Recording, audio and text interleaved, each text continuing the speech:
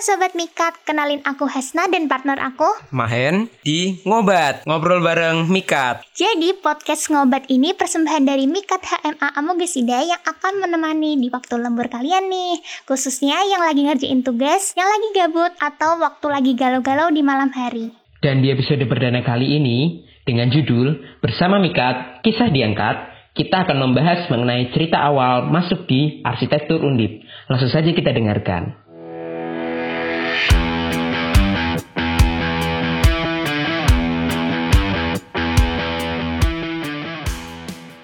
Halo Sobat Mikat, kenalin aku Hasna dan partner aku Mahen di Ngobat, ngobrol bareng Mikat. Oke, jadi di sini udah ada Kak Iksan dan Kak Bima nih. Siapa sih yang gak kenal sama mereka berdua? Ya, siapalah yang gak kenal sama Sekjen DPA dan juga Kahim kita nih. Yuk, ini Kak Bima sama Kak Iksan bisa nih kenalan-kenalan dulu nih. Oke, halo. Bima dulu, silahkan Bima. Oke. Tadi apa nama acaranya? Ngobat. Ngobat. Iya. Sobat-sobat ngobat nih. Kenalin, nama aku Bima dari Arsitektur 2019. Oke, kenalin juga aku Muhammad Iksan dari Arsitektur 2019 juga. Kabarnya baik-baik nih Mas? Alhamdulillah baik. Alhamdulillah. Baik. Ini mas-masnya nih di Semarang apa dari luar kota? Apa masih ngekos di Semarang nih? Kalau aku sekarang lagi stay di Semarang sih, ngekos. Kalau Mas Bima? Sama sih. Aku nemenin si Isan di Semarang. Kasihan dia sendirian soalnya. Oh gitu. Makasih. Asalnya dari mana sih Kak, kakak-kakak ini? Kalau aku dari Siantar lah. Dari mana? Dari Siantar. Siantar. Kayaknya nggak ada di peta ya itu ya. Hampir hilang sebenarnya. Itu di mana? Danau Toba tengahnya itu. Deket situ. Jadi kalau misalnya Danau Toba nih, kayak agak digeser dikit lah. Digeser Ntar dikit. ada Siantar lah di situ. Oke. Kalau memperkenalkan diri sama orang lain tuh biasanya nggak bilang Siantar, bilangnya Medan gitu kan, karena kayak pasti gitu.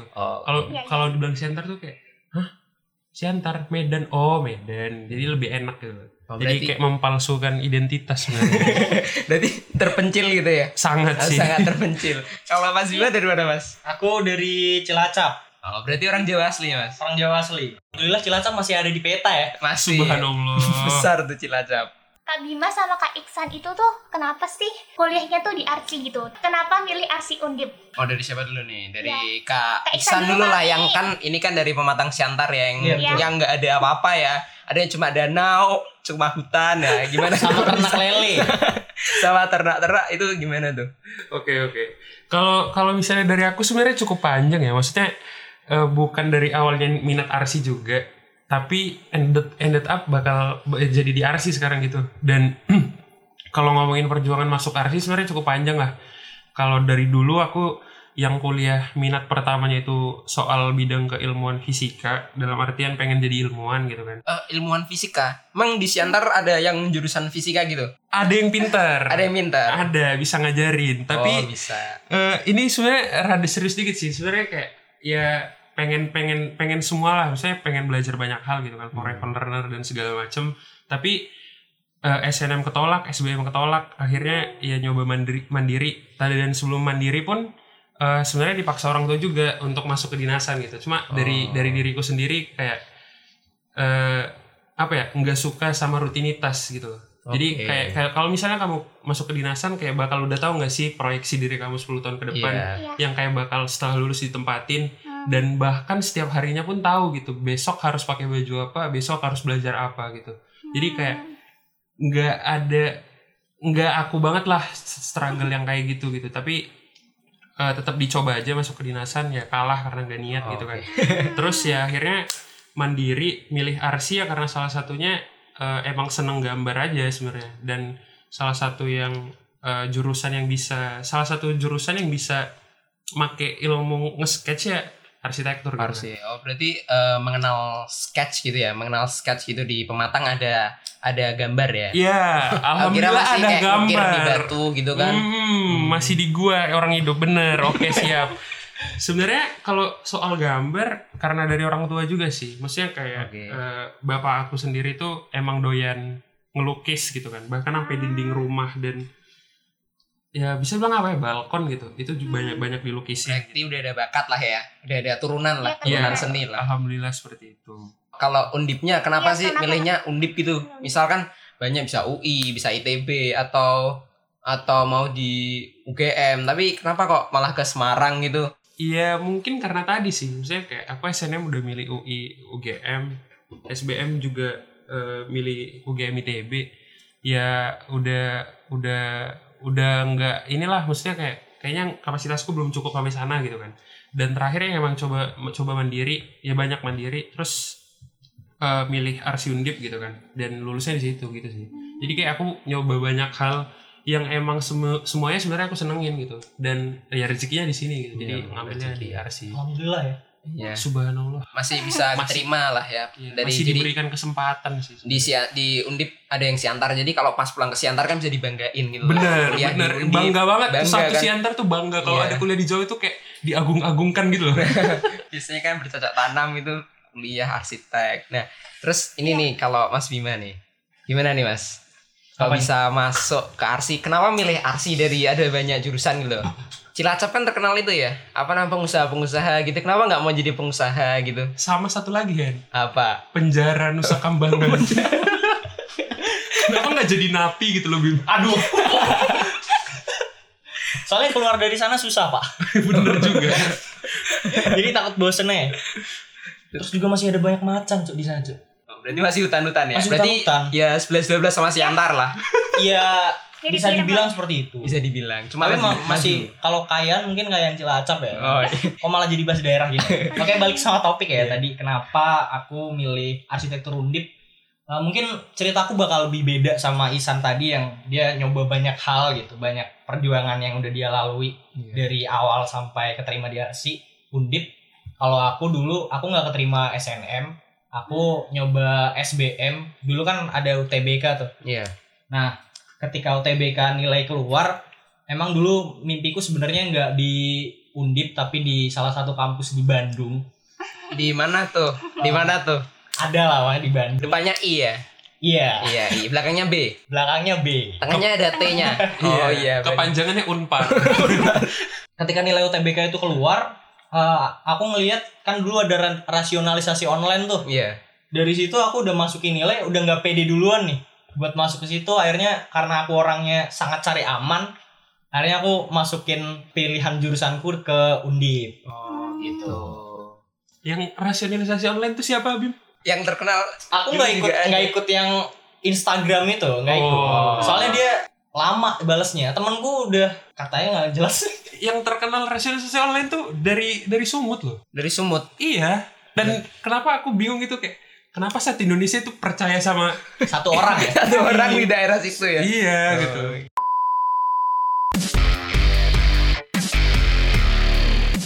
Masuk Arsi gitu emang karena kan kalau Arsi kan orang-orang kan pandangannya kan bisa sketch nih. Sketchnya itu apa udah ada bakat sketch atau memang seneng gambar atau seneng bangunan gitu Mas? Oke, kalau dari kesenangan sendiri ya, aku dulu tuh emang seneng gambar gitu. Suka apa ya, meluapkan imajinasi lah katakanlah. Karena dulu SMP emang aku udah punya cita-cita buat jadi arsitektur. Oh. Terus ketika masuk SMA tuh aku dulu pengen masuk SMK jurusan teknik gambar bangunan. Oke. Tapi sama orang tua nggak boleh nih masuk situ. Karena alasannya nggak tahu aku alasannya mereka itu jangan masuk SMK nanti temennya cowok semua. Gitu. Oh, takut menyimpang. Takut menyimpang. Oke. Oke. Temennya cowok semua, akhirnya aku masuk ke SMA dan setelah itu alhamdulillah mungkin ini dikasih jalan yang lain lah ya biar bisa masuk arsitektur Undi. Berarti memang udah tertarik dari dulu lah ya. Iya. Berarti kalau dari kakak-kakak ini kan memang udah ada yang seneng gambar kayak gitu. Kalau Hasna sendiri gimana Has? Iya, Kak, aku juga jadi tuh dari dulu emang cita-citaku kayak Kak Bima jadi arsitek. Terus juga kalau misalnya Kak Iksan sama Kak Bima kan tadi apa ya kayak menarik gitu loh. Sedangkan aku tuh sebenarnya tuh kepingin jadi arsitek, terus juga kepinginnya di Undip gitu karena deket juga sama rumah di Semarang gitu. Jadi apa ya kayak kepinginnya di Undip aja gitu. Oh, jadi nggak ada keinginan kemana-mana juga gitu. Oh, berarti biar deket-deket aja lah Iya. ya. Kalau aku sih ya itu. Sebenarnya nggak ada cita-cita dari kecil. Nggak kaget aku, Hen. Nggak ada cita-cita, ya udah jalanin aja SD, SMP. Masuk SMA bingung awalnya kan. Wah, mau PBK apa Arsi nih? Coba Arsi aja lah. Padahal nggak bisa gambar kan. Jadi gambar Naruto waktu itu kayak Doraemon gitu. Bulat semua. Masih inget tuh pelajaran sastra Jepang suruh gambar tokoh Jepang, gambar Naruto jadinya Doraemon. Kan ada kumisnya juga kan. Nah, di situ sebenarnya kayak aku juga ya kayak panik gitulah.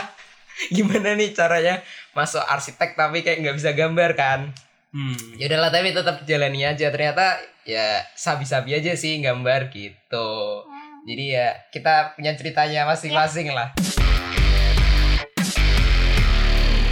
Terus nih waktu apa ya hal pertama waktu masuk aksi itu gimana sih Kak? Soalnya kan kita kan langsung online ya. Nah, gimana tuh waktu offline-nya? Sorry potong dulu nih. Dari online, dari UTBK nih. UTBK kan mas-mas kan offline ya? Iya. Benar. Mas-mas offline habis itu nggak ada corona kan? Benar. Nah kalau kita ini kan angkatan corona ya sih ya. Dari UTBK aja udah situasi corona. Bayangin waktu itu aku UTBK dapatnya di FISIP, di gedung FISIP kan. Itu masuk bener-bener ketat-ketat. Terus habis itu keran udah panik-panik. Pak kok kerannya nggak bisa buka. Ternyata kerannya diinjek harusan. Udah aku puter-puter nggak buka. Mas maaf mas, ini harusnya diinjek mas. Kan udah malu tuh diliatin. Kalau aku sih sebenarnya ya karena di Siantar ya nggak ada universitas yang menyediakan tempat UTBK, jadi minimal tuh harus ke Medan gitu. Dan itu spend waktu 3 jam minimal gitu kan. Udah capek dulu lah di jalan nih. Bener, dan alhamdulillahnya sekarang udah ada tol yang menghubungkan Siantar Medan, jadi nggak 3 jam lah, 2,5 jam. Sama aja jauhnya ya. Sama aja, karena tolnya nggak dari Siantarnya Pak, dari tengah-tengahnya gitu. Oke, setelah itu ya sebenarnya seru-serunya waktu sama teman-teman gitu sih. Jadi kayak kita nyari red doors bareng gitu kan. Satu kamar yang cuma double bed tapi isinya berempat gitu kan supaya hemat. Terus ya kita jalan ke kampus di USU kan, UTBK-nya. Oh, USU. Ya jadi ya serunya itu ya kadang kita masih bisa ketemu sama orang satu SMA gitu kan. Yang mungkin di beda ruangan gitu. Masih bisa janjian, kita cerita-cerita gitu sih. Jadi nggak seketat dan harus social distancing gitu-gitu sih. Kalau Mas Bima itunya di mana? UTBK-nya? UTBK-nya aku di Unsut dan sempet 2 kali salah masuk ruangan. Bukan masuk ruangan, salah tempat. Dan tempatnya tuh jauh-jauhan. Lu tuh di Unsut, aku nggak baca alamatnya masalahnya. Aku cuma baca di FKG, kedokteran gigi. Itu ternyata kampusnya ada banyak banget Pak. Jadi aku masuk pertama nih udah masuk, kok sepi nggak ada orang. Untung ada salah satu orang di sini satpam mungkin ya. Iya. Aku nanya Pak, ini UTBK-nya bener kan di sini? Oh enggak Mas, itu di jalan apa gitu, aku lupa jalannya. Terus aku karena nggak tahu, aku ke rektorat. Nanya rektor langsung gitu ya. Aku ke rektorat nih, aku kira kan karena kampusnya di satu wilayah, aku ke situ. Nanya lagi ke satpam di situ, misi Pak, ya FKG di mana ya? Mau ngapain Mas? UTBK. Boleh lihat suratnya nggak? Ini Mas. Udah dikasih tahu suratnya. Oh ini di jalan sana gitu. Jadi udah 2 kali salah tempat gitu, dan waktunya udah mepet banget waktu itu. Alhamdulillah masih bisa masuk sih. Untung lah ya Mas. Masih untung. Kalau Hasna gimana Has? Waktu UTBK tuh Has di mana? Di FEB. Oh di gedungnya FEB. Ya yang baru itu. Jadi soalnya kan mama juga dari Undip kan, jadi udah tahu gitu loh, tahu gedungnya juga. Jadi bisa langsung ke gedungnya, terus juga ketemu teman-teman baru di situ. Ya udah. Aman-aman aja berarti, nggak ada kesalahan-kesalahan gitu ya. Oh berarti kalau UTBK sih ya emang aneh-aneh ceritanya, beda banget lah. Kita kan corona, pas ada corona, sedangkan mas-mas kan masih waktu itu masa-masa aman lah ya. Kalau Undipnya sendiri, Arsi, pertama masuk nih mas-masnya ini kan pasti kan kayak ya asing lah sama dunia arsitektur. Terus habis itu tiba-tiba masuk ke Arsi Undip tuh gimana tuh? Ya kalau soal hari pertama masuk Arsi, first impression, ya hari pertama itu ya masih takut lah ya. Maksudnya kayak datang ke wilayah yang baru gitu kan, dan janjian ketemu, ya itulah masih masa-masa kaderisasi di awal gitu kan, ODM. Terus kayak janjian di student center ya Bim ya? Iya benar. Terus kita ngumpul di sana masih pakai baju putih hitam gitu kan. Terus ya itu deg-degan sih. Maksudnya kayak aku cuma kenal beberapa orang di apa sih namanya, waktu medical check up medical check up nggak sih namanya, tes kesehatan Iya, tes lah, kesehatan. Tes kesehatan, waktu registrasi ulang di gitu. RSD itu di Sakit Diponegoronya. Bener. Oh. Jadi kayak ya di situ karena udah kenal orang, tukaran kontak, terus kita janjian aja ketemu di SC gitu. Terus ya kalau first impression sendiri ya udah ngelihat sih, maksudnya kayak ya gimana ya, aku pendatang, maksudnya dari orang kampung lah bahasanya ya. Ngelihat kampus ya sebenarnya nggak ada ekspektasi aneh-aneh, maksudnya kayak aku udah ngebayangkan gedung-gedung tinggi ya ada gitu. Ngebayangkan kayak banyak mahasiswa jalanan berkeliaran ya ada gitu. Maksudnya aku nggak ada ekspektasi yang kayak, maksudnya beberapa orang kan sering cerita kalau gedungnya ternyata jelek apa segala macam. Aku nganggapnya biasa aja sih. Soalnya memang kan di sana kan mungkin cuma ada rumah, nggak ada gedung tinggi mungkin. Bener sebenarnya. Yang tinggi cuma Ramayana sama Hypermart. Udah bangkrut belum tuh? Hypermartnya bangkrut. Tapi seriusan bangkrut. Lihat nggak sampai teriak gitu kan San? Kayak di kampungku nggak ada ini. Enggak. Gitu. Saya Aman. tidak yang seperti itu. Aman deh. Aman. Terus ada nggak sih culture shocknya gitu Kak waktu masuk Arsi? Nah itu kan pasti kan kayak apa namanya perubahan kultur kan, kayak Mas Iksan kan dari Pematang tuh daerah Medan kan. Benar. Nah kalau Mas Bima kan dari Cilacap tuh ke Semarang, itu gimana tuh? Misal kayak dia, oh ternyata di Semarang gini toh, oh lingkungannya gini toh, tuh gimana tuh Mas? Bima dulu mungkin, monggo. Mas Bima dulu ya, yang dekat-dekat dulu lah. Oke, kalau culture shock gitu sebenarnya pasti ada. Kayak pertama masuk kuliah itu kan kayak masa transisi kita dari kehidupan SMA ya. Iya benar. Yang segalanya banyak yang diurusin sama pihak sekolah dan lain segala macam, hingga masuk ke kuliah aku bener-bener udah sendirian gitu. Dari kuliah, dari pertama masuk, cek kesehatan, pindah kosan ke sini dan segala macam. Sampai sekarang orang tua aku belum pernah menginjakan kaki di Semarang. Belum pernah didatengin ke Semarang? Belum pernah. Berarti berangkat pindahan sendirian? Jadi emang udah udah sana berangkat sendirian naik motor gitu. Yaudah. Itu antara diajarin mandiri atau ditelantarkan tuh Mas? Bima itu semboyan hidupnya tau apa nggak? Terlatih hancur. Tapi mungkin emang kayak mungkin dilatih mandiri juga karena memang nantinya aku di sini kan hidupannya juga bakalan sendiri juga kan. Bener. Ya walaupun ada teman-teman kayak si Isan ini yang nemenin aku. Tapi kan teman sebenarnya nggak bisa diandalin gitu ya. Iya benar. Maksud tuh aku gak bisa diandalin gitu. Ya itu sih dari awal sampai akhir aku mau di sini sendirian dengan kondisi kehidupan kampus yang harus memaksa kita untuk mandiri juga gitu. Kurang lebih sama sih Bim. Sama ya? Karena waktu aku datang pertama kali ke Semarang itu bareng abangku berdua. Ditemenin berarti ya? Ditemenin datangnya. Itu buat nyari kosan lah gitu. Terus ya karena bener-bener gak punya koneksi di sini gitu. Jadi ya, emang harus ada yang nemenin. Terus ditemenin itu cuma sampai registrasi ulang pas tes kesehatan. Dan setelah itu karena abang gue harus kerja juga jadi harus balik gitu kan. Dan semenjak itu ya udah bener-bener sendiri yang ya kaget lah, maksudnya kayak biasa hidup berdampingan lah sama orang tua gitu kan. Kita kalau misalnya bingung bisa tahu nanya siapa, kita kesepian bisa tahu ngobrol sama siapa. Dan ini benar-benar di lingkungan baru dan manusia-manusia juga beda yang sama yang kulihat sehari-hari gitu. Maksudnya dari perilaku dan bicaranya gitu kan. Ya mungkin culture shock pertama itu ya soal lingkungan gitu.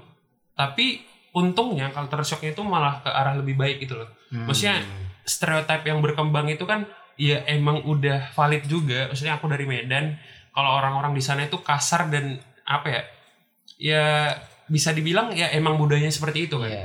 Lebih keras lah. Iya benar. Dan waktu ke Semarang kagetnya ya kenapa di sini orangnya itu lembut-lembut. Kalau lembut-lembut gitu ya. Iya, ngomong sopan gitu kan. Kayak aku jalan keluar kosan aja warga sekitar senyumin gitu. Yang biasanya nggak pernah aku lakuin gitu. Maksudnya kalau nggak kenal gitu kan nggak mungkin disenyumin. Kalau di sana nggak ada disenyumin gitu. Ya ada dilempar parang. Kalau kenal disenyumin. Tapi kalau asing kan kayak mau kemana kawak? Gitu. enggak. Jadi kayak ya itu kaget. Jadi kayak aku lah kok disenyumin lah. Jadi ikut senyum gitu kan. Terus kayak ya banyak lah hal-hal yang mungkin soal soal moralitas kali ya bahasanya. Etika juga ya. Nah etika. Jadi kayak di sini tuh sebenarnya lebih baik dan shocknya itu lebih ke arah positif sebenarnya sih. Terus kalau tershock lainnya ya mungkin ini sih bahasa sebenarnya enggak, karena kalau aku sendiri kan sebenarnya udah cukup sering lah ke Pulau Jawa karena 3 abang kakakku itu kan udah kuliah semua kan dan udah nikah semua. Jadi kayak bedanya sebenarnya jauh lah umurku. Jadi kayak waktu ngantar mereka wisuda udah cukup banyak lah ngelihat apa sih namanya, gimana orang ngobrol apa segala macam. Jadi aku bisa nge-switch logat secara tidak sadar gitu sih. Bisa beradaptasi dengan cepat lah. Iya, mungkin bisa dibilang seperti itu. Jadi kalau soal bahasa sebenarnya nggak ada problem sih, Bim. Tapi yang problem yang kayak yang dulu aku pikir tuh aku orang aneh gitu di Siantara. Maksudnya ketika semua orang yang bisa dibilang ya sedikit lame tanda kutip, ya kadang aku sering di ya kayak diasingkan lah gitu, kayak semua orang di sana mohon maaf mungkin nggak semua tapi ya di sekitaranku yang mungkin nggak terlalu peduli sama masa depan gitu kan. Yang sedangkan kayak ya aku berusaha dan ditekankan juga sama abang-abang kakakku kalau orientasi itu selalu ke depan gitu. Jangan jalan kaki di tempat gitu. Dan aku pikir aku aneh gitu. Dan ternyata sampai sini ya aku bisa ketemu orang-orang yang aneh kayak aku gitu. Sama pikiran ya. Jadi dan ya senangnya itu sih. Maksudnya kayak bisa kuliah keluar Jawa, ketemu dengan manusia yang punya banyak perspektif gitu kan. Kayak kita bisa banyak belajar dan ada cerita sih, kayak aku banyak banget ngomongnya. Enggak apa-apa. Tapi ini nih soal dulu aku semester 1 itu hampir belum punya teman sebenarnya. Nah, kenapa? Karena sebenarnya masih susah. Aku belum tahu batasan-batasan orang kan. Setiap mau kenalan malah diajak gelut itu. Bukan. Tapi kayak ya maksudnya orang-orang di sini tuh batasannya seperti apa kan belum tahu gitu. Gitu. Kalau kita mau membangun relasi gitu kan. Jadi semester 1 itu saking gak punya temennya, makan aja tuh hampir gojek tiap hari. Jadi kayak duit tuh habis banget gitu kan. Kalau yang lain kan kayak ayo mana Burjo yuk gini. Nah aku tuh belum sampai di titik itu tuh dulu. Jadi kayak bener-bener di kosan, gojek tiap hari. Dan seiring berjalan waktu karena satu dosbing sama Holis ya kan, akhirnya deket sama Holis gitu. Dan ya Holis cukup aktif dan speak out bisa dibilang ya. Jadi kayak dia sebagai counting juga sekarang kan. Ya mungkin kenalnya Holis salah satu alasan aku bisa banyak kenal orang lain gitu. Karena ya mungkin gaya dia apa sih bahasanya? Interaksi gitu ya. Ya dia berinteraksi apa segala macam tuh malah kedampak ke aku gitu. Dan akhirnya pun ya bisalah ikut banyak yang mungkin kayak Holis gitu kan. Ngobrol sama cutting apa segala macam, aku diajakin apa segala macam. Jadi kayak ya makin kelamaan udah berani membuka diri dan ya memberanikan diri sih sebenarnya, bukan membuka diri. Kalau dulu kan bisa dibilang aku tuh kayak dengerin dulu gitu loh. Jadi kalau orang-orang yang di sekitarku kan mereka udah berani speak up gitu kan. Kayak mereka mengeluarkan opininya apa segala macam. Nah aku tuh nggak berani. Jadi masih kayak tahan-tahan lah ya. Ya. Dan ya 1 tahunku di Arsi bisa dibilang aku itu cuma ngedengerin orang doang. Jadi kayak ya mungkin di saat ngedengerin itu sekalian ngumpulin respect orang sih sebenarnya. Berarti adaptasinya lumayan ya. Lumayan lama sebenarnya. Iya. Jadi kayak ketika orang-orang udah respect sama aku, yang mungkin secara nggak sadar juga kebentuk dari pertemanan apa segala macam. Dan akhirnya aku juga berani mengeluarkan pendapatku gitu. Tapi sekarang kan udah ada teman ya. Iya benar. Alhamdulillah. Udah dapat lah ya istilahnya. Dapat. Banyak sebenarnya sih sekarang alhamdulillah. Tapi yang deket nggak jelas temennya. Iya kayak yang sebelah kiriku ini. Ya. Kalau aku sendiri sih ya karena aku orang Semarang ya jadi gampang-gampang aja lah maksudnya ya temenan sama semua orang. Tapi bener Mas Bima juga. Jadi kayak kalau aku tuh nggak cenderung main sama yang orang-orang Semarang gitu loh. Jadi ya walaupun kita nggak pernah ketemu sama yang kayak orang Jakarta gitu-gitu, tetap jalin relasi ya. Kalau kita kan karena nggak pernah ketemu kan ya lewat Discord, main game gitu kan ya. Jadi ya sebanyak mungkin lah cari relasi. Jadi nggak gitu-gitu aja, nggak stagnan lah, bisa nyari perspektif baru, nyari pengalaman baru gitu. Yeah. Sama banget, soalnya teman-teman deketku yang di Arsi itu juga di luar Semarang semua gitu lah. Tapi aku juga sering main sama orang-orang Semarangnya juga gitu. Jadi punya banyak teman, banyak pengetahuan juga gitu dari teman-teman yang lain. Sama sih. Kalau aku juga nggak nargetin kayak Maksudnya aku datang dari sebenarnya anak daerah lah gitu kan. Dan di sini pun kalau bisa pun nggak ngobrol sama orang-orang itu lagi gitu loh. Iya. Maksudnya bener. udah dari Siantar datang jauh-jauh ke Semarang Kumpul ngobrol sama orang Siantar lagi. ngobrol dan hidup sehari-hari sama orang Siantar kayak apa bedanya gitu kan. Jadi kayak ya seneng sih, maksudnya kayak aku mungkin hampir setiap anak Arsi, mungkin Bima juga kayak udah pernah kita datengin kosannya buat nginep, buat main sama segala macem. Cowok-cowok tapi ya. Iya, cowok-cowok. Cowok-cowok. Aman berarti ya.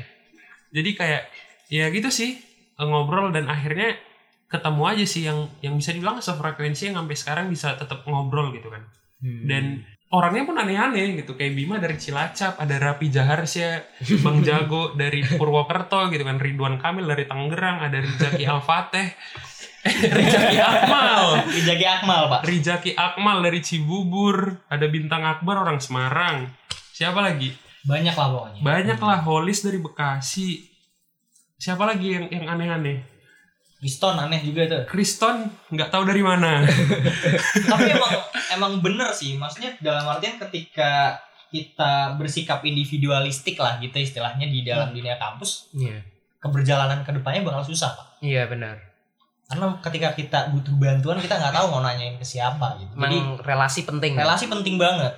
Dua sebenarnya, relasi dan komunikasi. Iya. Relasi doang, kalau nggak bisa komunikasi nggak akan kebentuk sih. Iya betul. Ngode-ngode doang ya. Iya. Sekarang ini Mas, aku mau tanya, kalau kayak kita, ini kan bener-bener dari awal kan udah online, full online, kita nggak pernah ngerasain kader kan, kita nggak pernah ngerasain meet up bareng-bareng yang kumpul kerjain tugas sama teman-teman. Nah, kalau dari Mas Bima sendiri nih kan, Mas Bima sebagai kahim nih, awal-awal kaderisasi itu Mas Bima gimana Mas? Aduh nih bawa jabatan juga ya ternyata ya.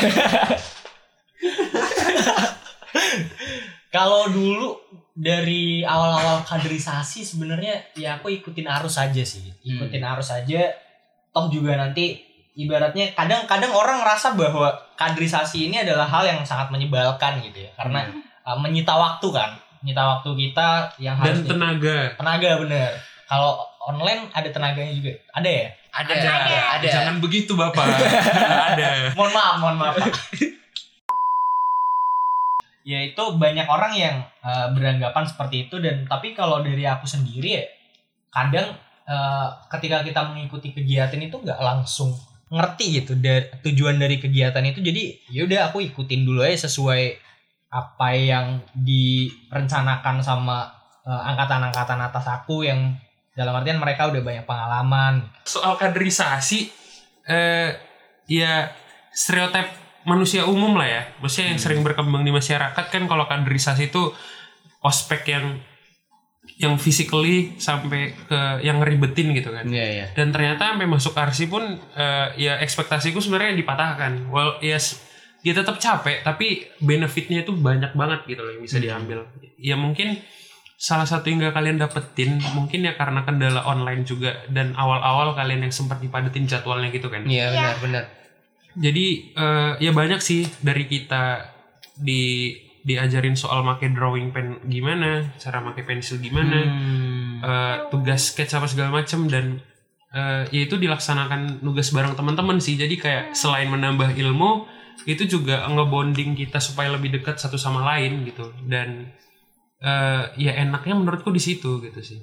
Terus salah satu hal yang buat aku tertarik sama kaderisasi lagi ya karena ya kaderisasi selain ilmu yang didapatkan merupakan suatu bentuk persyaratan untuk kita masuk ke dunia organisasi gitu. Iya benar itu. Dan aku sendiri sebenarnya ya pengen lah dan udah ditekenin juga sebenarnya sama abang kakakku kalau ya kuliah itu jangan cari cuma ilmunya doang gitu. Ya. Kayak ilmu itu bisa dicari di mana aja. Terus kenapa harus kuliah gitu?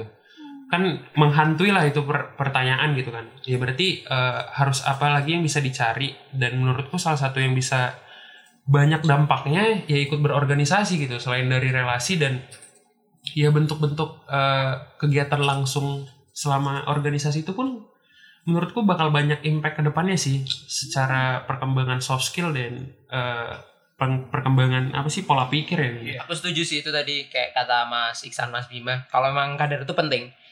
kayak kita itu sebenarnya ya coba kalau nggak ada kader untuk ngerjain tugas angkatan gitu ya, kita udah online, nggak ada tugas yang dikerjain bareng-bareng, gimana kita kayak mau kenal satu sama lain kan.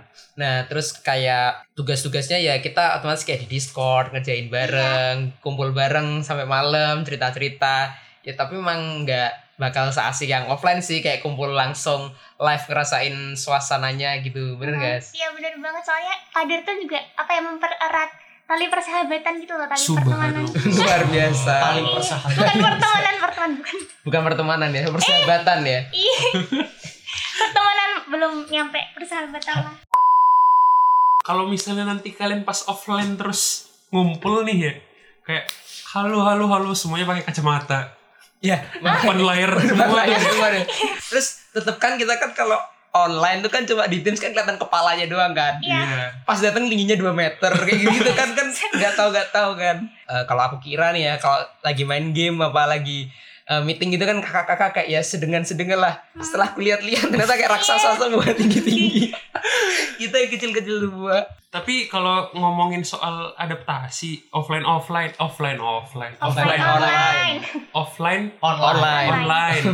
Nah, itu tuh apa ya? Maksudnya untuk kalian juga nanti bakal, untuk kita juga kayaknya sih.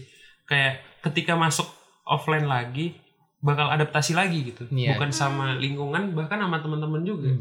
Kayak kalian mungkin yang udah kayak kenal, kayak ya kita kan nggak bisa sepenuhnya tahu apa yang terjadi di balik layar nggak sih? Iya, Apakah benar. orang yang kita kenal bakal seperti itu langsungnya gitu kan? Jadi kayak mungkin itu PR nggak sih buat kalian? Kayak nanti kalian udah semester 3 atau 4 ya semoga ya semester 3 nanti udah bisa offline, kita bisa ketemu. Ya ketika kalian harus fokus yang ya rumor-rumornya kan harus sibuk PA gitu kan. Iya, benar. Dan kalian sibuk adaptasi juga sama teman-teman yang lain. Jadi kayak ya mungkin itu nggak enaknya kalian lah. Iya. Kayak kita fokus PA ya tinggal fokus PA gitu kan. Masa-masa adaptasi udah di awal-awal bareng kaderisasi apa. Sedangkan kalian ya harus menghadapi itu gitu ya. Mungkin itu PR sih. Kita memang kadang kan kalau kayak di Discord gitu kan bisa santai ya, maksudnya bisa nge-flow gitu. Tapi kadang kalau meet up langsung tuh malah kayak canggung gitu loh Mas. Karena kan nggak pernah ketemu langsung kan. Kayak misal aku nih sama HZ gitu, misal sama teman gitu tuh, waktu di meeting gitu ya ketawa-ketawa, pas ketemu diem terus cairnya karena udah beberapa kali ketemu gitu. Tetap benar butuh adaptasi kan. Online kan nggak menjamin sifat seseorang kan. Kita juga nggak tahu ada permasalahan apa atau ada alasan apa. Jadi ya benar memang kayak mungkin butuh tenaga ekstra kalau pas besok offline sih. Kita buat kenal. Oh iya, kita kan juga belum benar-benar ngerti lingkungan kan. Iya. Kayak kondisi kampus WC di mana. Iya. Nanti ditanya adik kelas kan, Iya, Mas WC di mana? Saya juga tidak tahu deh. Saya tidak pernah ke sini deh. Tapi bener sih, aku selama kuliah kurang lebih 1,5 semester tuh sama sekali belum pernah menyentuh WC kampus. Kenapa tuh? Waduh. Mungkin ini salah satu bentuk protes juga. Oh iya, boleh. Siapa tahu dari pihak birokrasi ada yang mendengarkan. Mangkahin beda ya, tipis-tipis yang masuk ya. Karena gimana ya, kalau dilihat dari segi kebersihan lah yang paling utama, itu Dari 1 sampai 10. dari 1 sampai 10 nilainya Minus 10. Minus 10. Kadang aku kalau lagi gimana gitu ya, aku kadang izin ke toilet, tapi izinnya tuh pulang ke kosan. Toiletnya toilet kos. Kalau aku pernah sih, karena kepepet. Mestinya ya ada matkul lah. Matkul yang nggak bisa dihindarin nih. Keterlambatan tuh nggak ditoleransi. Iya. Jadi kayak udah kebelet kalau balik kosan telat gitu. Jadi ya udahlah. Terpaksa ya. Iya, sampai keringetan Pak. Bau banget Pak. Tapi harus mengeluarkan, menyelesaikan tanggung jawab itu gitu. Jadi kayak akhirnya ya udahlah. Tapi WC yang di gedung A tuh kayak bagus gitu ya. Karena Deket punya dosen. Oh iya, jadi ada ketimpangan. Iya, kesenjangan-kesenjangan di sana ya. Oke, mungkin lanjut aja kali ya. Gak enak kali ya. Kan gitu. Kan kita nggak tahu nih kalau misalnya ngerjain tugas secara offline tuh keseruannya tuh gimana gitu Kak. Soalnya kita belum pernah ngerasain langsung. Iya, sebenarnya yang paling seru menurutku ya, karena selain nugas dan tugasnya selesai, kalian spend seharian tuh bareng sama teman kalian gitu. Kayak mungkin kalau kalian online nugas, ya udah nugas bareng nih, kelar ya udah, terus kalian hidup masing-masing lagi gitu kan. Dan selama offline ya kalian kayak hidup bareng gitu loh, kayak kalian sama-sama nentuin kayak abis ini mau makan apa gitu, abis ini mau have fun apa, kita mau ngapain, mau nonton kah atau mau pergi kemana gitu. Dan ya selain waktu masa-masa kader pun kayak sama Bima sering juga gitu, kita main kemana nih Bim, ke kota lama yuk gitu, ngopi iseng aja gitu jam 10 malam habis nugas gitu kan. Ya udah gas ramean ke Semarang bawah gitu. Kadang kita juga main ke atas apa sih, umbul Sidomukti. ya gitulah. Jadi kayak ya selain kita bisa nugas bareng pun kita bisa have fun bareng juga gitu. Itu sih enaknya. Jadi balance ya Pak. Bener, setuju. Jadi juga nggak stres juga kan kita ngerasain ada teman seperjuangan kan. Kalau kita kayak online ini kan memang walaupun ada teman-teman tapi kan kita kayak ngerasa individual kan. Cuma di kamar ngerjain tugas sendiri ya, kayak ngerasanya sih kuliah online tuh ya kayak bimbel online gitu kan, kayak kelas terbuka kan. Kayak cuma dengerin meet dapat tugas, kita nggak sosialisasi, bahkan dosennya sendiri kita ketemu kita bingung yang mana kan dosennya. Karena cuma lihat kepalanya doang kan, nggak pernah lihat dosennya ini yang itu. Main nih demen sama kepala ya. Dari tadi kepala yang dibahas dulu Pak. Kalau kita ini kan belum kos-ngekos lah ya, masih pada di rumah masing-masing. Tapi emang beberapa temen itu ada yang udah mulai cari kos. Kalau mas nih pas ngekos ada cerita kocak-kocak gitu nggak sih? Kalau misal ngekos, misal dikunciin ibu kos terus ke kos teman atau ngerepotin kosnya teman, terus apa punya kos tapi malah tidur di kos teman. Kayaknya ini relate banget sama Isan. Jadi gini. Info pertama, kosan aku tutup jam 10 malam. Kosan cowok. Pertama. Terus nugas di kontrakan, kayak itu bakal sampai tengah malam dan bahkan nginep di situ kan ya. Iya, benar. Jadi kayak ya udah alternatifnya gimana? Ya udah harus nginep di kosan teman. Makanya yang aku bilang tadi, hampir semua cowok di Arsi pernah aku datengin kosannya karena kosan tutup jam 10. Dan gak enakan gitu kan kalau tiap hari gitu. Jadi kayak ganti-gantian. Muter. Terus ya lama-lama kan kebiasaan aja gitu sih, kayak udah nyaman sama orangnya, dia nyaman sama aku juga. Kayak Mil, kalau lu dengerin mohon maaf nih Mil, tapi kita sering banget ngerepotin Kamil sih. Jadi kayak dia lagi tidur tengah malam, ya mungkin kita datengin gitu, atau bahkan Holis sendiri gitu. Kayak Holis sering banget nih kita datang ke kos Kamil, kayak biasanya base camp lah biasanya kan ya. Kita ngobrol di luar, bikin kopi gitu kan. Terus kayak cerita-ceritanya sampai pagi gitu di luar gerbangnya. Terus kadang tuh Holis jam 3 pagi nggak tahu dari mana dateng ke kos Kamil, naruh tas tidur. Langsung tidur. Iya, kos Kamil kan kasurnya single bed ya. Iya. Jadi cuma muat satu orang. Terus biasanya kita tidur di lantai pakai karpet. Holis dateng tidur di kasur pakai selimut. Yang punya kosan tidur di bawah. Dan gak ngomong. Langsung masuk gitu ya. Iya. Dan ya kita semua Lis. Dia juga kalau dibangunin gak mau gitu loh. Emang bangsat. Kalau Mas Bima gimana Mas? Sering direpotin juga sama Mas Iksan Mas ngekosnya? Baru-baru ini aja sih. Karena dia baru tahu kasurku spring bed. Karena dia baru tahu kasurku spring bed, jadi kadang sering ke kosku gitu main. Numpang tidur siang gitu-gitu doang sih paling. Aku kan baru nyoba gitu daftar organisasi tuh. Jadi ada nggak sih cerita seru tentang organisasi, dan ini dong tips and triknya gitu Kak buat kita pemula gitu. Waduh. Kita Iya, nggak expert juga sih, cuma dari Bima lah. Kalau aku sekarang sampai saat ini ya, mungkin karena ada campur tangan dari Dei Fortuna juga. Bahasanya tinggi ya. Tapi nggak tahu juga. Dulu tuh kayak dari SMA aku tuh orangnya kayak malas banget gitu buat ikut materi-materi kuliah lah gitu katakanlah. Iya. Terus kayak kalau aku dari kuliahnya aja udah jelek, terus nggak ikut organisasi sama sekali atau nggak ikut komunitas apapun itu, ya aku sebagai pribadi kayak nggak punya nilai aja gitu loh sebagai seorang mahasiswa. hingga pada akhirnya karena di SMA aku dulu seneng ikut organisasi, ya udah di perkuliahan ini aku lanjutin lagi tuh perjalanan organisasinya. Karena menurutku ya mungkin ini jalan yang aku ambil juga biar istilahnya diri aku nih bernilai lah gitu. Ikut pengalaman organisasi, dapat relasi banyak. Jadi sebenarnya menyelamatkan diri kurang lebih dibilang. Karena kalau kuliah jelek, ikut kaderisasi mau ngapain, Pak? Dicap gagal nanti. Iya. Oke. Kalau aku sih sebenarnya apa ya? Karena yang tadi udah dijelasin ya, organisasi ya pengen dapat benefit lebih gitu kan, nggak sekedar mencari ilmu akademis karena nggak kuliah pun bisa didapetin ilmunya gitu. Kayak kita udah di ladang informasi lah kehidupan ini sekarang, kita bisa nyari apa aja gitu. Jadi kayak ya organisasi itu merupakan sebuah bentuk kita nyari interaksi sama manusia lain aja sih. Jadi kayak itu yang nggak bisa kita dapetin dengan searching Google gitu kan. Iya, benar. Dan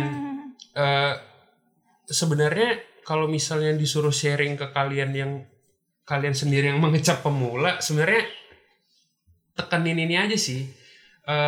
Ya ada dua sih menurutku tipe orang, dalam artian yang berorganisasi untuk mencari pengalaman sama berorganisasi untuk berkarya. Dalam artian dia mendedikasikan semua kemampuannya untuk sebuah organisasi itu, mencapai tujuan organisasi itu gitu. Oke. Dan sedangkan aku waktu dulu itu nggak mau yang organisasi mencari pengalaman. Ya walaupun banyak pengalaman didapat, tapi nggak ke situ orientasinya. Dalam artian kalau mencari pengalaman ya mungkin kita belum ada kapasitas di situ kan, tapi kita masih diberi kesempatan untuk nyari pengalaman di situ. Tapi menurutku kalau orientasinya kayak gitu, itu tuh bakal ngeberatkan organisasi itu sendiri gitu. Karena kayak ya itu tuh apa ya, kayak kalian yang mungkin belum terlalu kompeten di situ, tapi kalian nyari pengalaman di situ gitu loh. Sedangkan yang lain-lain tuh pengen berkarya di situ, bukan nyari pengalaman doang. Jadi tergantung orientasi kalian kemana.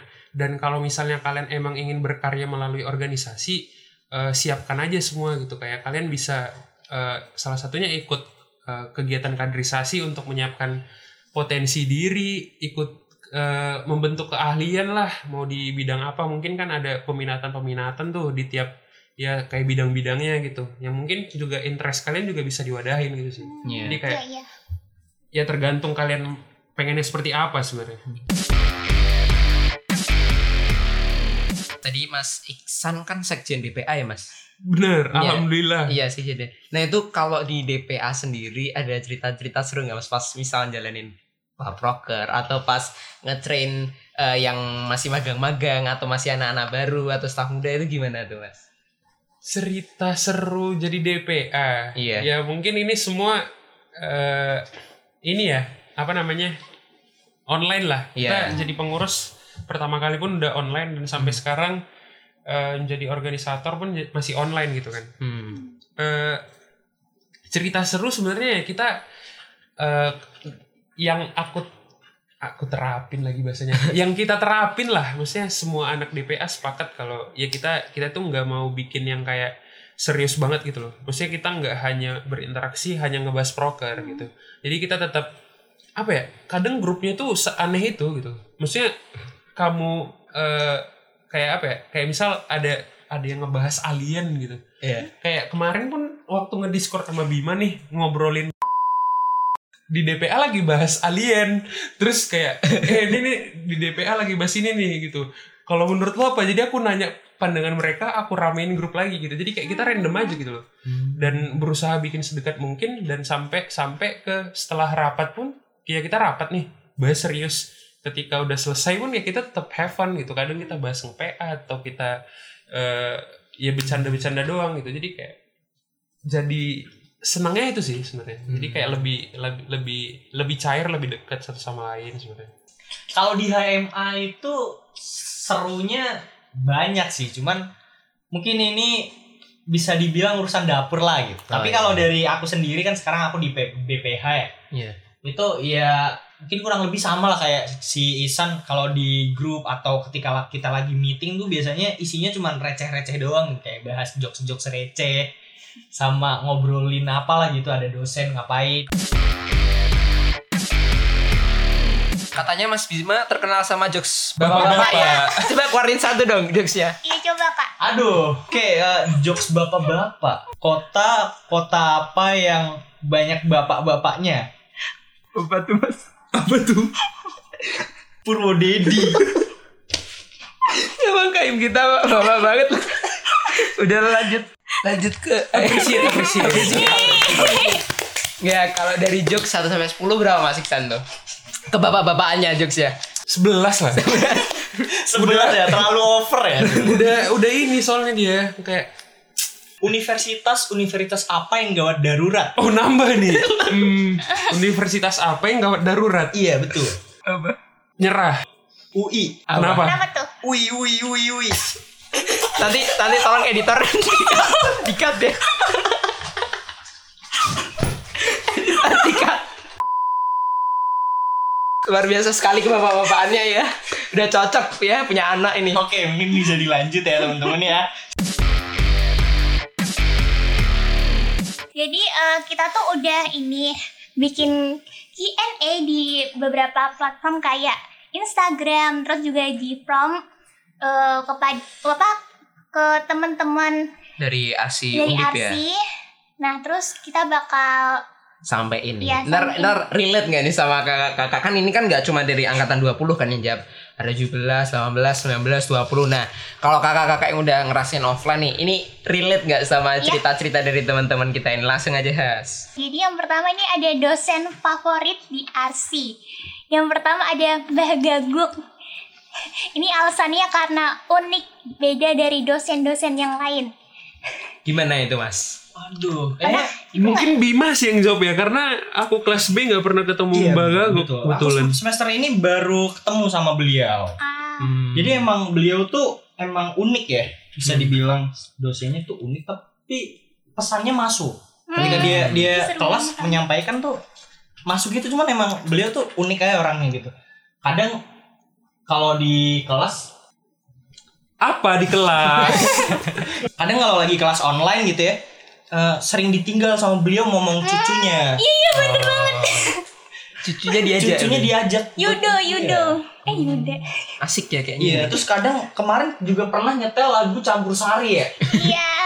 Iya, nyetel lagu campur sari ketika kuliah. Itu kan agak unik gitu. Iya. Bisa Berbeda dari yang lain ya. Bener. Terus kalau di grup itu ketika beliau menyampaikan informasi kayak nggak boleh spam kata iya itu banyak terima kasih tuh beliau kurang suka. Berarti 1-2 aja gitu. 1-2 aja perwakilan mungkin ya. Berarti Itu sih uniknya. cerita uniknya di situ ya. Unik. Kalau yang kedua ada katanya Pak Edi Pri, soalnya seru dan menantang. Ini yang diajar Pak Edi Pri Mas Iksan ya kayaknya ya. Oh iya. Dari tadi senyum terus ini Mas Iksan.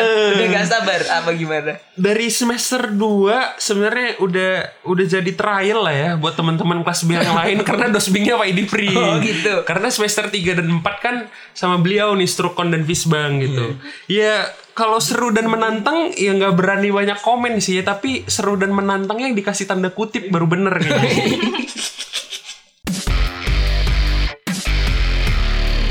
Dari menantangnya ini ya. Terus ada juga nih perubahan jadi anak arsi. Dulu pacaran sama cowok, sekarang pacaran sama kertas A3. Gimana itu? Bener gak sih anak arsi itu cuma gambar-gambar doang gitu Mas? Ini siapa sih yang bikin? Nggak tahu. Kurangnya gitu ya. Iya. Ngejokes tuh berlatih lagi gitu loh. Iya. Nanti tolong yang jawab dulu pacaran sama cowok, sekarang pacaran sama kertas, ini masih cewek ya. Masih cewek. Iya betul. Oh cewek ini berarti ya. Cewek. Cewek. Aku kenal soalnya. Oh yang isi tahu. Iya.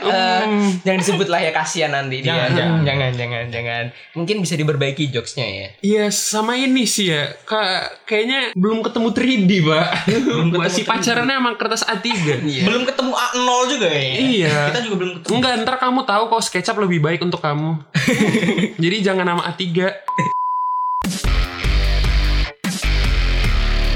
Terus juga ada nih satu kata buat Arsi. Ada ambiar dan mental break dance. Nah, itu bener gak sih Kak?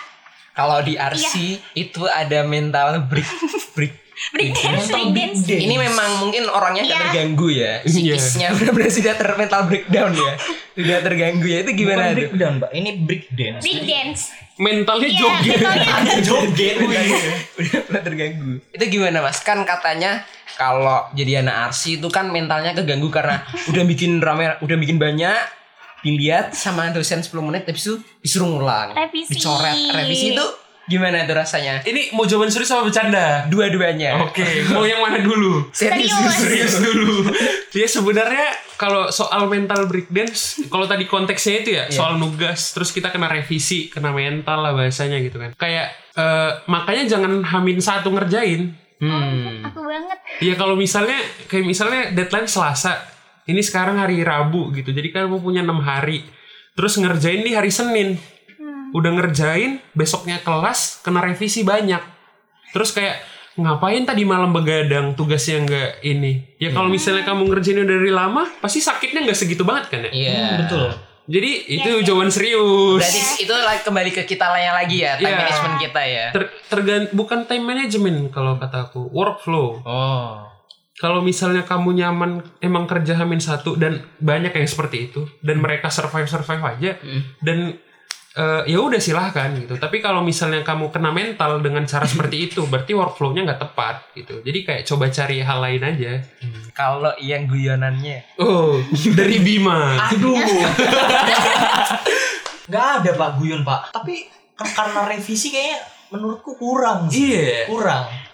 Kalau nggak revisi kita nggak tahu dong kesalahan kita di. Maksudnya masa kita mau ngejudge dosen yang udah punya banyak pengalaman gitu lah katakanlah. Iya. Sebagai seorang pengajar gitu. iya benar. Terus direvisi kita marah-marah tuh kurang pas lah kurang ya. pas. Dan bingung sih sebenarnya. Tapi nggak bisa kita judge juga karena kan ya kapasitas mental orang beda-beda gitu kan. Tapi kayak kalau aku sendiri ya belum ada aja sih yang sampai bikin mental breakdance. Kayak masih fine-fine aja selama ini. Karena toh juga ya nyimbangin lah kalau misalnya ya capek sama fun-nya harus seimbang gitu. Jadi mungkin jadi sering main Valo. Jadi belum sampai stres banget lah sampai kena mental belum ada. Aman berarti lah ya. Aman. Terus ada juga nih ekspektasi realita kuliah di Arsi. Wih. Terus lebih ke gedung Arsi. Ekspektasi gedung Arsi itu Arsi banget, unsur kearsiannya kelihatan. Nih ya, Arsi banget, unsur kearsiannya kelihatan. Pas lihat langsung, lihat depannya aja dikira kampus. Agak bahaya ya. Iya.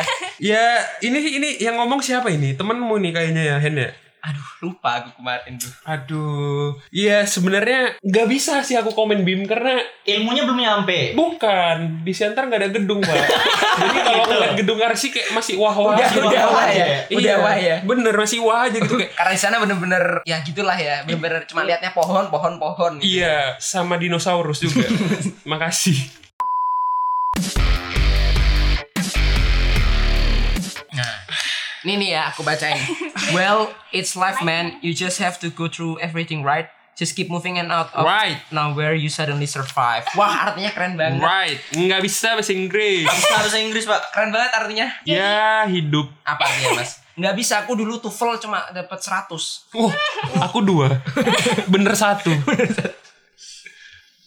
Nggak setuju. Tengok dia ngomong gini Bim. Ya namanya kehidupan bro. Harus dilewati semua kan ya. Ya jalani aja. Ntar tiba-tiba lu survive. Iya. Siapa bilang tiba-tiba? Kita berproses kan tiba. Iya, Masa iya, dibilang out of nowhere you suddenly survive? Udah gila yang ngomongin itu. Capek kuliah di Arsi weh. Kenapa kau bilang out of nowhere? Iya kan ya? Maksudnya kan Iya, capek iya, kan iya. tugas kan ya. Iya. Bukan out of nowhere dong. Kayak kalian sadar dong bakalan survive ya gak sih? Iya, Gak bener. jelas nih yang komen nih out of nowhere. Anda ngasih statement out of nowhere juga ya? Ini ada pertanyaan nih. Menurut kalian anak arsi kayak gimana? Terus ada yang jawab nih. Kalau dilihat dari jurusan sih mungkin anak yang analis, teliti, kaku. Widih. Kaku ya. Gimana tuh? Anak arsi kaku. Mungkin kalau aku lihat dari Mas Bima sih nggak mencerminkan banget ya. Enggak sih. Enggak. Enggak ya. Aku punya 3 kata yang tepat sebenarnya. Apa? Capek. Udah Capek itu ya? aja sih kayaknya. Capek ya? Itu doang sebenarnya. Banyak juga ya. Kalau dilihat dari jurusan mungkin anak yang analis, teliti dan kaku. Mungkin Anda perlu meningkatkan pertemanan ya. Iya. Oh, kenapa tangannya gitu? Pertemanan kayak gitu. Awalnya mau bilang melebarkan iya. relasi pertemanan. Kaku dari mananya, Pak? Kayaknya dia temenan sama yang kaku-kaku ya. Iya. Padahal anak arsi kan santuy-santuy ya. Sangat santuy. Sangat sebenarnya. santuy ya. Terus ada lagi nih. Sangat santuy sampai dikatain autis. Kalau ketemu teman pasti pernah dibilangin, ntar bikinin rumah aku ya, harga temen aja yang murah. Gimana? Sering. Udah kita kuliah lama-lama, kita nggak bisa 3,5 ya, 4 tahun ya. Iya. 4 tahun bayar UKT, tiap hari kena mental, revisi suruh bikin rumah Harga teman. Kalau aku jawabnya ntar ngomong sama manajerku aja. Oh gitu. Jadi kalau ada temen yang ngomong gituin aja. Oh, Tapi alhamdulillah temanku nggak kayak gini, Pak. Dia emang bener-bener mau bayar full aja gitu. Percaya. Percaya. Karena temanmu udah kaya sekarang. Karena dia udah kerja. Kerja apa itu? Jual jamu ya? Enggak, di startup lumayan gede lah. Oh. Namanya Mungkin siapa? Orientasinya berbeda ya mungkin ya. iya. Namanya siapa itu, Bang? Ada lah. Keren ya temennya ya. Keren ya, ada nama orang adalah gitu. Iya. Keren. Boleh. Ada temen TK aku dulu dia. Temen dari teman TK, masih Temen kenal. TK. Dari TK solid ya. Solid parah, Pak. Main PS bareng gitu. Iya. Dulu pernah bully aku dia karena ngompol di celana. Lu ngompol Iya. TK. Iya TK. Wajar lah anak. Bahasanya di depan apa belakang? Kok bingung sih? Jangan. Kok bingung sih? Ya di depan lah, Pak. Alhamdulillah Jadi masih masih bener. aman deh, masih. Iya, bingung loh. Diragukan ini.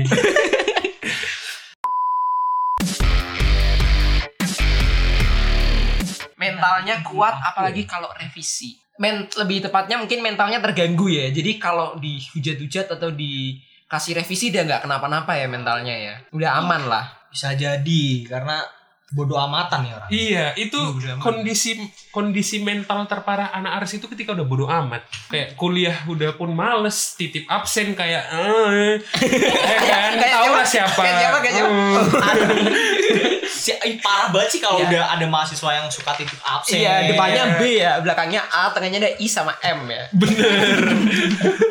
Dan titip Gimana ya? absen, gak pernah masuk kelas. Tapi IP-nya tetap bagus alhamdulillah. Oh, sombong. Mungkin nanti rekordannya ini bisa kita selain rektorat ya. Jadi biar tahu Iya. lah mana anak yang suka titip absen. Boleh spill nggak? Hah? Nyogok berapa? Sama Biar orang. IP bagus. Oh, aduh. Yang penting tugas kerjain. Tugas joki juga. Enggak dong, tugas ngerjain sendiri. Belajar individu.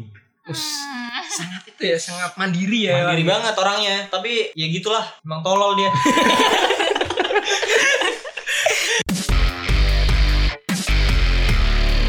Nah, ini karena story semua udah selesai, kita juga tadi udah cerita banyak kan. Iya, Pengalaman lah. Terus nih, aku punya pertanyaan pamungkas nih. Waduh. Jadi di sesi ngobat ini ada satu pertanyaan pamungkas. Apa pandangan yang atau cita-cita mungkin kakak-kakak dengerin lagi nih 5 tahun lagi ya. 5 tahun lagi kakak-kakak pingin atau punya ekspektasi seperti apa dari Kak Bima dulu? Proyeksi diri sebenarnya. Proyeksi diri apapun itulah ya. Apapun. Nanti Apapun misal itu. tiba-tiba denger lagi, kok saya dulu kayak gini ya, menyesal gitu. Oke, Mungkin mungkin 5 tahun lagi. Mending gini, Apa? lu proyeksiin diri gua proyeksiin diri lu. Boleh deh, banget. boleh. aduh, 5 tahun ke depan. kayak susah gitu. Ini aku dulu ya ke Iya, Bima ya. boleh. Boleh. Bima tuh nanti tuh bakal di pos ronda main catur sama payat. Main sama payat, ya kan?